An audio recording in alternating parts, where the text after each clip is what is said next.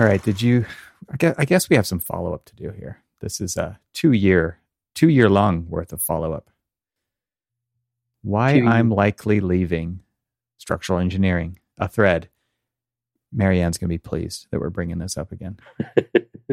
Especially since she had mentioned that, one of the things that she gained from it was notoriety on a podcast. Yeah. And I don't think that was referenced in a positive way. I'm sure it was just kind of like, really, guys? Thanks. So here we are again. I mean, I did do a little thread on this, which got quite a bit of feedback and retweets and stuff like that about a week ago. I think I put a link to it in the last show notes, but maybe I'll put it in this one again. But so yeah, the original 2 years ago story that we're following up on now was called "Why I'm Likely Leaving," and by Engineer McClare on Twitter.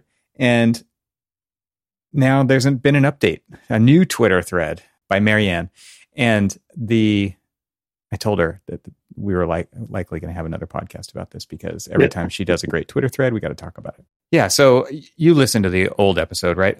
What number was that? Number 86, 87? 86. Yeah. So 86. Wow. And now we're at like 281. So it's been a while. Wow, like almost 100 episodes ago. Wow. Jeez. That's insanity. Yeah. And I think it was like November 20. Well, so no, hers was September 27th, 2020. 2020. Which just seems... I mean, that's... Since everybody knows that 2020 was a blur anyway. Yeah. I have no recollection of this timeline at all. Because I honestly, when I saw it, it's just like 2 years out. And I'm thinking to myself, 2 years? That's wrong. No. We didn't talk about this 2 years ago. This was something that we just talked about. Like, wasn't it like a couple weeks ago? I do think we touch this topic quite often, actually, but not this specific. This has been a reoccurring theme for sure. Yeah, I think, because a lot of the points that we were bringing up, especially since, she was talking about structural engineering, and we were talking about how it parallels a lot with, our experience in architecture, because we are dealing with a lot of the same kind of situations, project types, and things like that.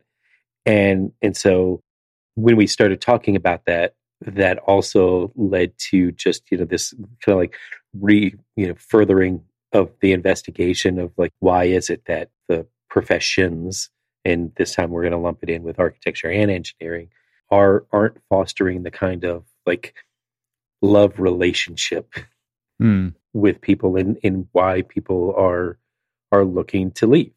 And so anyway, she basically celebrated her 2-year rant anniversary.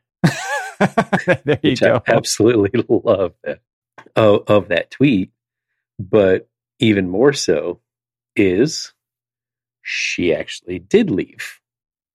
Yep. And has no regrets. So spoiler alert. Exactly. I mean, because, like you think, man, I'm leaving architecture. Only to 2 years later say, man, I'm really going to leave architecture. 2 years later, then 20 years later, you're still like, man, I'll tell you what's wrong with this profession. Just like, really? So you've spent your entire career basically complaining about the career? Yeah. Well, welcome to architecture. Exactly. Well, 'tis true. Yeah, a lot of complaining and not a lot of fixing, it seems like. But the thing that I love is that she led off with the only regret that she has is not doing it sooner. And I hear this a lot, because there are a lot of people that you and I know that have gone through this, gone through architecture and decided it's not for them. I mean, basically just before the pandemic, we had an intern who basically kind of like just did this reassessment and said, is this what I really want to do? I mean, it sounded good when I'm flipping through the college, potential careers, and, like, ooh, architecture, and he was just like, it is not what I expected it to be. And so he basically went on a sabbatical. Now he's back. But I even, there was one guy I obviously won't use his name, but there was one guy at our firm who had left and went into teaching, only to turn around and come back to architecture. It happens. Yeah, it goes both ways. Yeah. Sure. But his teaching was a little different than like teaching at architecture. He like left the profession in its entirety and was a middle school math teacher. Whoa. Exactly. Whoa. And then realized, hey, I don't know which is worse. Or he clearly, hey man, he clearly learned which was. Well, he's clearly making poor decisions all around. I mean, well, true. I think, leading with this idea of only wish I had done it sooner just shows how much this was a better fit. Maybe for her trajectory, maybe for her skill set. And all I can do is speculate on these things because we don't have guests on this show. But it clearly is a better fit. And to even to the point in the thread, and we'll have a link to her thread in this, and we'll have a link to our previous episode. It wasn't episode 86, it was episode 186. I was only 100 off. And we'll have a link to, in that episode, there's a link to the previous thread that she did 2 years ago.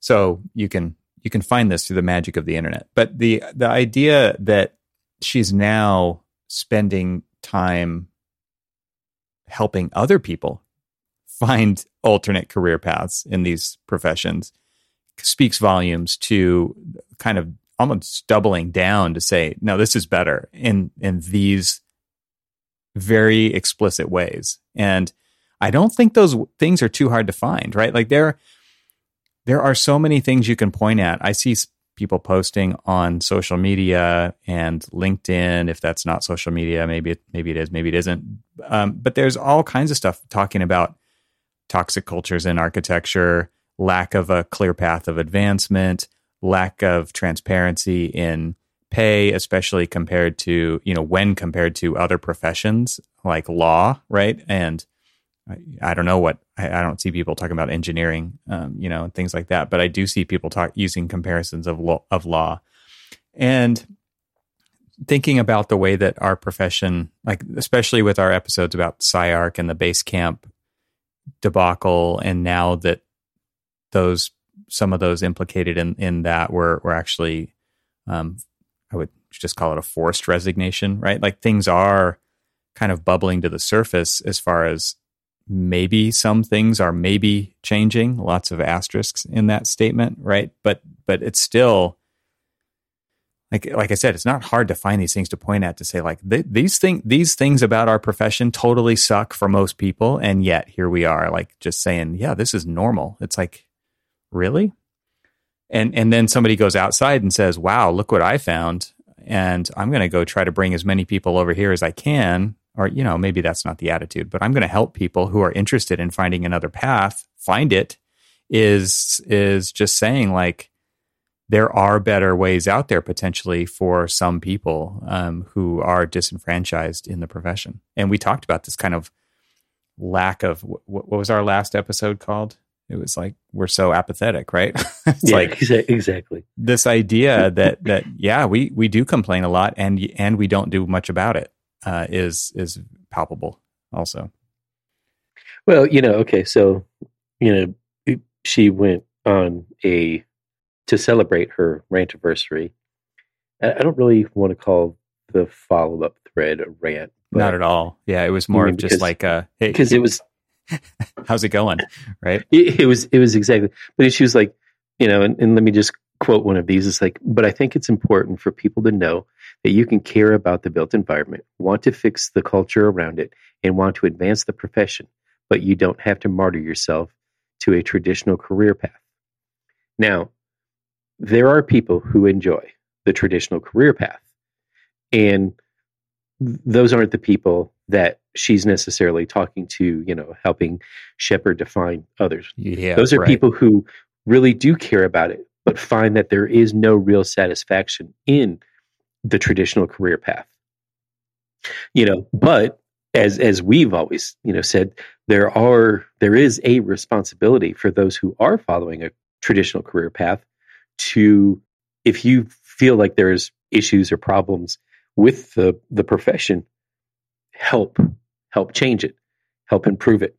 At the very least, speak up about it. Because, I mean, when you don't know about a problem, you can't fix that problem.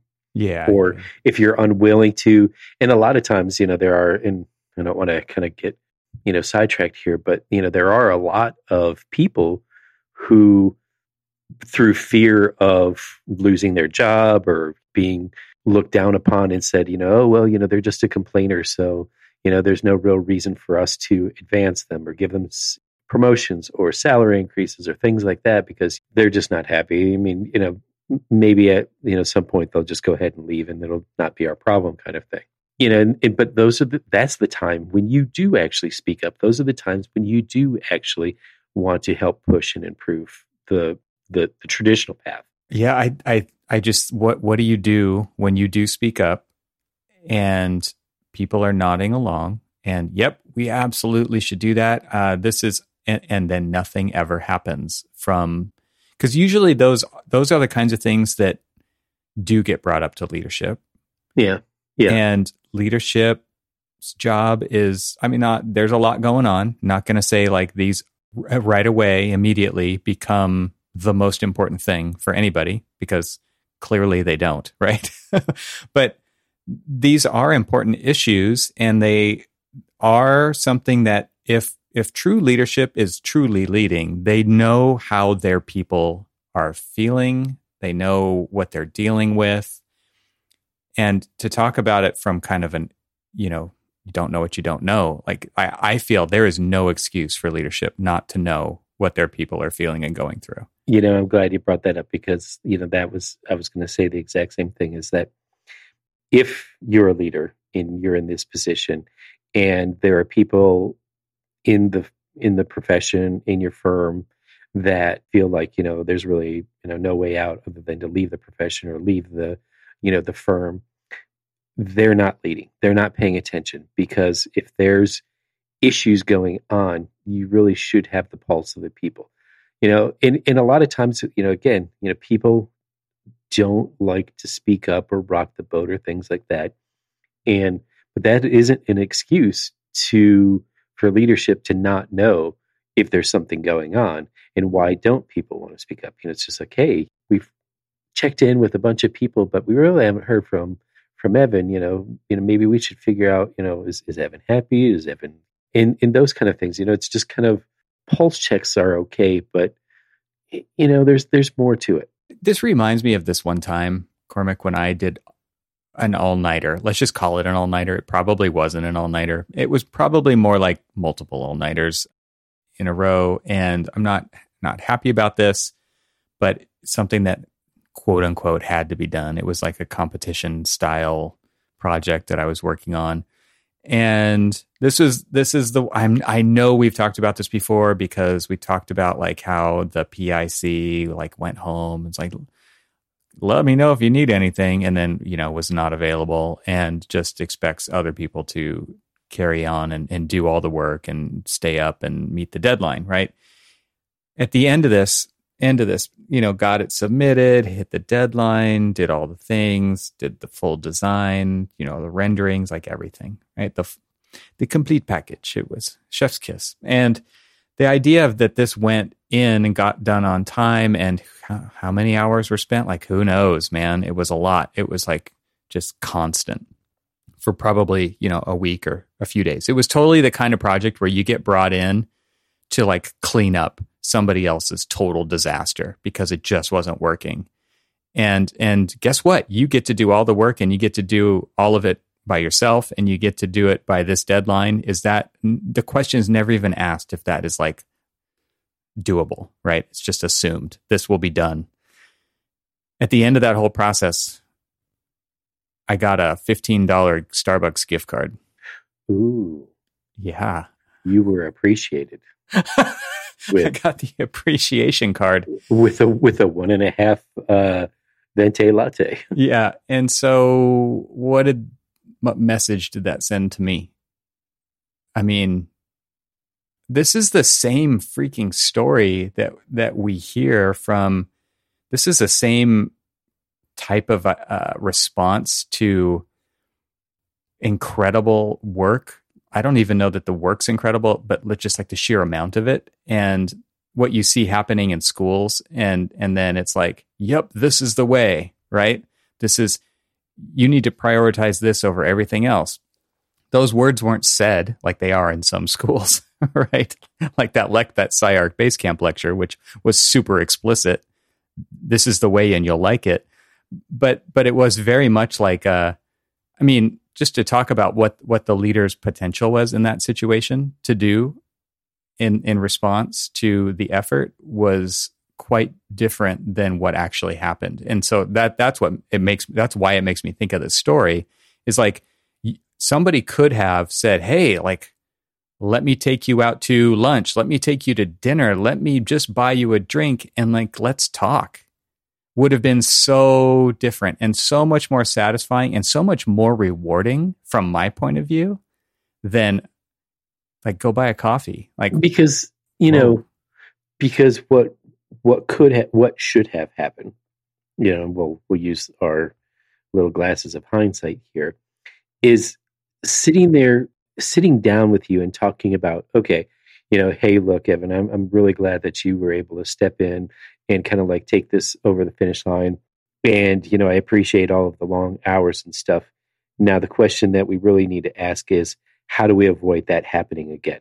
That is never a question that is asked. And that is the problem. And so I had this conversation, with somebody not too long ago about, and it all ties back into, and I actually tied it into, a conversation that you and I had about the inability of architects to say no. When you wrap it into that kind of like conversation about saying no, it's, hey, can you come in and work all night long to do this project? You should have said no. Right. Hey, look. And sometimes you're in a position in a firm where you just feel like you're not allowed to say no. You can't say no. And we've been trained and conditioned to do this from school. Absolutely. Trained and conditioned is perfect way to say that, the way things work. And so, you and I've talked about this. We've had so many conversations about so many different people who gripe about, it's like, man, can you believe like the new blood in architecture? They come in at 8:00 and they leave at 5:00 and you just can't get them to work any longer. And it's just like, because they know how to say no. And it's just like, and the problem is that people look at them and they say, ugh, I can't believe that they're not putting in that extra effort to, like work really hard and all of that other stuff. It's like, to what end? To what, what did they get out of this? What it is that you, insert name here, didn't appropriately review the schedule and the staffing requirements and everything else to get this project done in a timely manner that doesn't require you to work overtime. That allows the business to be successful. Like all of those things are part of a successful business. And what Right. It shows me is that like there's zero value of what the workforce does in that situation. And if somebody doesn't know the value of their workforce, they do not know business. Like they should not be in business. Though that office, that team, it should not deserve to exist. But the problem is that is the profession In a nutshell. in almost every circumstance. Are there, some people out there that don't do that? Possibly. It remains to be seen. Haven't had that experience myself. Haven't met those people yet. Haven't experienced that yet. I literally remember the very first day of my post-graduation working life. I was in the office at 8 a.m. and I did not leave that office till 2:30, 3 o'clock in the morning. And then it was just mentioned somewhere like it's not normally like this, right? No, yeah, it was always this. Yeah, we don't normally work this, this late and stuff. Right. I'm like, okay, well, I mean, day one, you show me the difference. So yeah, that's like it. That's come up on the show before. A friend of mine said that once, and we laughed about it in the future after that because it turned out it was like that quite often, even though nobody wants to admit it, and obviously we're never hopeful that it is like that, but it does happen. And it's funny because it's true, right? Like that question that you said that doesn't get asked, which is, how are we going to make sure this never happens again? Doesn't happen. But then, so like going back to the, advancing the profession and, the martyring. I mean, to me, we all kind of like play a part in martyring ourselves, them for like the overall kind of like whole of the profession, us, because we don't want to rock the boat and all of this other stuff. So we just kind of like take it. And where are those people that, and I'll tell you where those people are, because I've met those people and thankfully I work with those people, and they actually kind of somewhat hold us accountable, leadership kind of accountable for not like doing this forced martyrdom. Martyrdom? Yep. I don't. You did it. Good job. After a long day, I could pronounce a word. But it's just that, when people are asking, hey, why aren't they working so late? Why aren't they sacrificing? Why aren't they giving more to the profession? They are the ones who are holding us accountable. They are the ones who are saying no. We're seeing it as some lack of dedication or things like that, when I've literally, like, in probably like the past year or so, have changed my view and opinion, where it's just like, I used to think that way. I used to think, wow, like in my day, yeah, I used to, like just give it my all. And if I had to work till like, 2:30, 3 o'clock in the morning, then I was going to work till 2:30, 3 o'clock in the morning. And then, you see these other people and you're like, why aren't they giving, that 2 to 3 a.m., kind of like, give it a go kind of thing. Because they realize that is a stupid way to do it. And as a professional, you shouldn't be doing that. As a professional organization, you should be saying, no, like, okay, you want us to get done in 20 weeks. We can't do that in 20 weeks.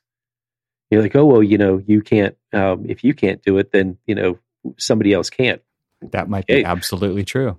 Then go ahead and get them. Make that happen. Yeah. But if everyone in the profession was honest in that way, then everybody would say, no, we can't get this done in 20 weeks. And then it basically goes back to this. But we even undercut our own dang selves. Just like, well, I can do it I remember this one project where we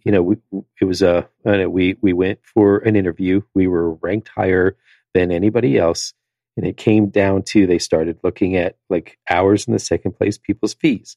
And that second place person beat us out by $500. Didn't even give us the opportunity to negotiate fees.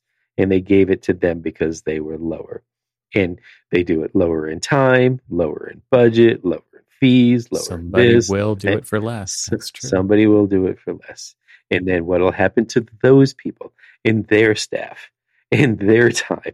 And so it's a perpetual trend. I think it's interesting because just this conundrum, this paradox, right? Which is that so many firms say their most important asset is their people. But what does that really mean? Does that mean like as idea machines? Does that mean as like people who generate positive culture?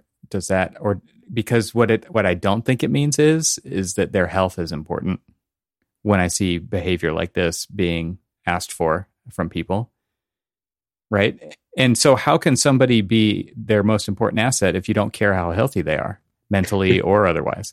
Well, it's because if your people are the most important thing, which is probably 9/10 of everybody's mission statement is, or at least to their employees is, you're the most important aspect of our firm, then they would be the ones saying no to, like, say, the 20-week like turnaround of a project, unrealistic deadlines and things like that. Because then what they're saying when they say yes is really what the most important thing is that project, is that the fees we're going to get from that project, and that we are going to be expecting our people to basically turn it around in that unrealistic deadline. So they're basically telling them immediately once they've taken the project that, no, you're not. Yeah, we say you're important, but not really. Because you know what? If you quit, we can get somebody else coming in, which kind of also is that other follow-up that we were, that you kind of mentioned a couple of times, which is, the outcome of like the SCI-Arc Basecamp debacle. Yeah, I do think that these are related. Oh, right? Very much so. And the idea of a little bit of justice being served, it's hard to know. Again, I guess we'll put a link to previous episodes regarding this topic in the show notes, but a little bit of justice has been served, but you don't know how deep these things actually go. And I think one thing that we were kind of crusading for in those episodes was for, if there's a time to speak up about toxic workplace, education, behavior, whatever, like this is the time, right? Like this is the time to, it's like what COVID did to restaurants. It exposed all the problems with restaurants and running those businesses and how difficult it actually is, right? And just as one example, it's very similar with these kind of events that happen. It's like it's a crack and it's exposing something that's going on, and it's not just happening where that exact thing was exposed. It is kind of pervasive. It's kind of all over the place. Who's going to speak up about it? Who's going to feel like they have nothing to lose and they are going to actually do that? We're seeing it happen, and I don't want to necessarily say that the way that these types of things are handled are always cut and dry and super clean one side or the other, because I don't think they are, right? I have a counterpoint to this method of canceling, right? But that's what happened with the SCI-Arc one, right? It was after the Basecamp live stream with Euler and Trotter and Margaret Griffin, that the letter was, or I guess it was a petition or a letter, was signed by many students over unfair practices regarding internships and even scholarships, right? Or ask them to work long days on studio projects for the firm rather than doing traditional architectural assignments, education assignments. Right. So, yeah. Which basically means that you're going to do work for my firm, but you'll pay me for it because you're a student paying tuition, and that tuition is paying my salary. It was, that's the one that kills me the most. So Wiscombe and Trotter have resigned, and I think again, like a little bit of justice has been served here, and some policies got updated and changed, but there's still a lot of, it's really opaque still about the actual report that was done by the third party that was overseen by the board of trustees. And I mean, that report has not been released. Nobody knows what else was in there. And I mean, it goes way deeper than that, right? It goes into accreditation and AAB, and they're basically enabling schools to kind of operate in these ways. And it's not specific personal behavior by certain professors or tenured faculty, but it is kind of, cultural and culturally enabled by that. And then it goes into the workforce beyond that, right? So these are all like huge problems that we see, again, just like little cracks in it and certain things happening. But I think they're way more systemic than that throughout the profession. And it does kind of relate to what Marianne brought up in her thread, which was like, so what do? You go somewhere else. That's what you do. Like, because it's hard to find. And I will raise my hand immediately and say, like, the firm that I worked for was way above board on all this stuff. And I'm not speaking from my own personal experience, but from observing others' experiences in this, to say, man, like, I feel super fortunate that I didn't fall into that. I know what the culture of the education system was like, and I know what it glorified, and I don't agree that it should have, but I got out of that. as soon as I graduated and went to work for the firms that I did, I didn't experience that myself, but we know it exists because we've seen it. We're seeing people live stream about it. Right? It's true. It's crazy. Well, okay. So just one point that I wanted to make about this follow-up article that was written about the SCI-Arc debacle was if basically all of these students are kind of like rising up against these people and the practices and everything else, these are people who had a direct impact on who did and didn't get either TA positions, or didn't get scholarship opportunities, or didn't get certain advancements that they would have otherwise earned if they didn't work for or do the kind of like job that they did for these particular professors for their particular firm. The thing that kills me about all of this is if when SCI-Arc came out and they said that this doesn't align with our values at SCI-Arc, that don't want to read off the article, why say, well, they resigned and we accepted their resignation? I hate to say this and put it in this particular thing. These people need to be made an example of. They need to be fired, and fired publicly so that everybody else can see that, honestly, the problem that we have in this profession that reaches all the way back to architecture school should not and cannot continue. And if it's, using old Tom and America as and if I pronounce her name wrong, I apologize, but to be fired, they should have been, plain and simply, and I think it's crap that, people are just like, well, because in a way it's sort of lip service to the problem. It's not like, oh, we've written letters to address, a couple of things. We're going to create career service advisor. You should have already had one. Sorry, man, because, my school had one. I'm pretty sure your school had one. Almost every architecture school that I know of has those, those opportunities there for them. There is a lot of transparency in all of these schools and stuff. And so, when they also say, to the extent that we or the industry, air quotes, went astray, no, you were astray. You were very much as much complicit in this problem as those two professors were. By allowing it, yeah. By allowing it, because you knew what was happening. Yeah. You absolutely knew it was happening. And if they didn't, they're not leaders, right? Like this exactly. That goes back to what exactly. If you don't know what's going on in your own midst, like you're an ineffective leader. Period. Ineffective leader, or you didn't want to know what was going on. Ignorant, yeah. Exactly. Ignorance versus ignorance, right? Like there's bring that up quite often lately. Like there's one that's kind of unintentional and one that's intentional, right? And the intentional ignorance of these issues, and it makes you complicit, right? And it is interesting to me to see that they actually have to put policies like this into place that are total common sense. Exactly.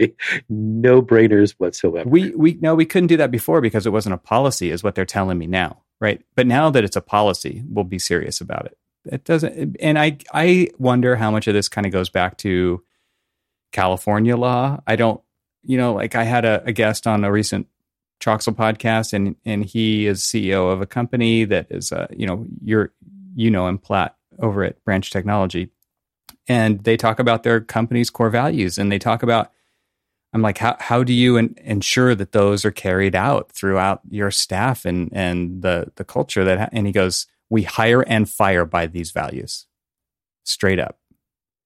And is that the difference between operating in Tennessee versus California? Maybe it is. Like I know it's wicked hard to fire somebody in California without like this huge breadcrumb trail of performance issues, performance improvement plans, documented this and that and the other. And even when they are quote unquote fired, they're asked to resign so that it doesn't come across a certain way for future employment or whatever. And there's so much like dancing around what's actually going on. It is total crazy making, right? It's like if you're an enabler of toxic behavior in a workplace or in an educational place or any of those, like why can't it's so crazy to me that you just can't be fired anymore. What is going on here? Yeah. So let me ask you, I worked for two professors when I was in school. One, I worked with a professor who was writing a book, and he needed someone to both update some graphics that were in his books to kind of reflect the new data, as well as create new drawings and graphics for it. And I was paid insanely more generous than I should have been. You're like, my skills do not match the pay. I was just like, are you sure that is it? I asked him on numerous occasions, are you sure? And it wasn't that I was doubting. I mean, it's decently good. And if you look at the work that I did, it was interesting is because I would draw in the style of some of the people that he had used in the previous edition to make sure that there was some visual continuity and all this other stuff. And so, I mean, it challenged me, and I did a really damn good job of doing it. But he paid me and treated me well, and it wasn't like special favors or anything like that. It was just, it was a job, and I was treated like, it was a good job. And then I worked for another professor who was a traditional architect and a structural engineer. And I worked for him, and I got, paid market rate for it, not anything else. Hey, you can learn credit and stuff. But what I did learn is because that since he was a structural engineer as well, I actually learned how to think as both a structural engineer and an architect, which still serves me today, the education that I got. But I also got paid for it, and I got paid well for it. That's crazy talk. The thing that I just feel so bad for these students about is that they were preyed upon. Well, they're preyed upon. And you know what the new policy is? They can't get paid less than minimum wage. Yeah. I mean, just so they could go work at McDonald's, or they could go work for, as an intern in architecture and that makes no sense to me. Right. Exactly. and the thing that kills me about that policy is the people who are employing them have a billable rate for them that they're passing on to the client, right? And so they're getting paid really well for the labor that they are not paying for, or paying very little for. And I remember ages ago, multiple, Twitter rants about unpaid internships and things like that, how they need to go away. And this is, this particular issue is a perfect example of that. It's just all of these people that, they're training you how to be a part of this, but they're also billing their clients for all of the work that you're doing. So they're getting paid for you. So they should be paying you. And if they're not, again, if it all comes back to not understanding the value that somebody's providing, you don't deserve to be in business. Exactly. Period. Exactly. But these students, and they're in a tough spot because they felt like they had to do the work so that they could get considered for a scholarship, and all of these other sacrifices. It's just a terrible position to put people in. Totally predatory, and those, don't deserve to exist. Those businesses don't deserve to exist. Their positions don't deserve to exist. But this kind of also ties back into the earlier conversation about the systemic problems in architecture, because it really is an expectation that you're going to do this because this is just what's been done. And so it's the changing of that toxic environment, that predatory environment, of both just the actual profession when you're there, or, when you're trying to get there, that needs to go away faster. And if it's going to take all of these employees that, I don't even want to call them, like project architects, recent graduates and stuff like that, if it's going to take them to constantly keep saying no and to call the profession out on its BS, then that's exactly what needs to happen. And that's what we don't see happening. Right? That was the call to action after the SciArc base camp, where we did a follow-up episode, and it was like, look, man, this is your chance, and I don't see it happening, right? And I still don't necessarily see it happening. It is happening in small ways, in small circles. Like, it was nice to see that, okay, there was also faculty and tenured faculty who signed that petition about this unfair situation that was going on, because they were aware of it and they weren't afraid to sign their name on it too, right? But that is like the exception. Like the big stuff that's going on out there is still very much not being addressed. And I don't know if that is strictly out of fear. I'm sure on many levels it is based on fear, right? Because people don't like change. They don't want to go out and find another place that's probably the same and all of these things. And the enemy you know is better than the enemy that you don't, and all of these things. And it is kind of programmed in, like you're saying. It's totally programmed in, and it becomes this expectation. And then it's like the boiling of the frog, and then you don't realize it. All of a sudden, it's like, well, how did we get here? We don't even know how we got here, but now this is how we do it, because this is the way we've always done it. And the cycle continues. And it does take a lot of bravery. And that's what I am rooting for with people, to be brave, to make this profession better for the future. Because if they don't, seriously, no one else is going to do it, because they're not doing it. And then again, I have to ask, does the profession deserve to exist? If it seriously is going to continue to eat its young because they just keep lining up at the door, because these universities keep pumping them out in this capacity, then to me, it doesn't deserve to exist. And there are plenty of people out there who are willing to take this on, right? And be the replacement of the architectural profession, whether that's through technology, development, real estate, prefabrication, construction. Like, there are so many other people who are willing to take the very smallest piece of the pie away, which is the architects in the building industry. Like, literally, we're the smallest piece of the pie, right? As far as fees go, percentage wise, there are so many other people who will be like, yeah, we'll just like absorb that into ours. Cool. We don't have to deal with them anymore. Like they are working on doing that, right? So this whole ignorance of the actual issues that are going on at the systemic level of labor in our offices, to the business models, to the mighty education system, that is totally full of itself in many places, it's like all of these things have to be addressed.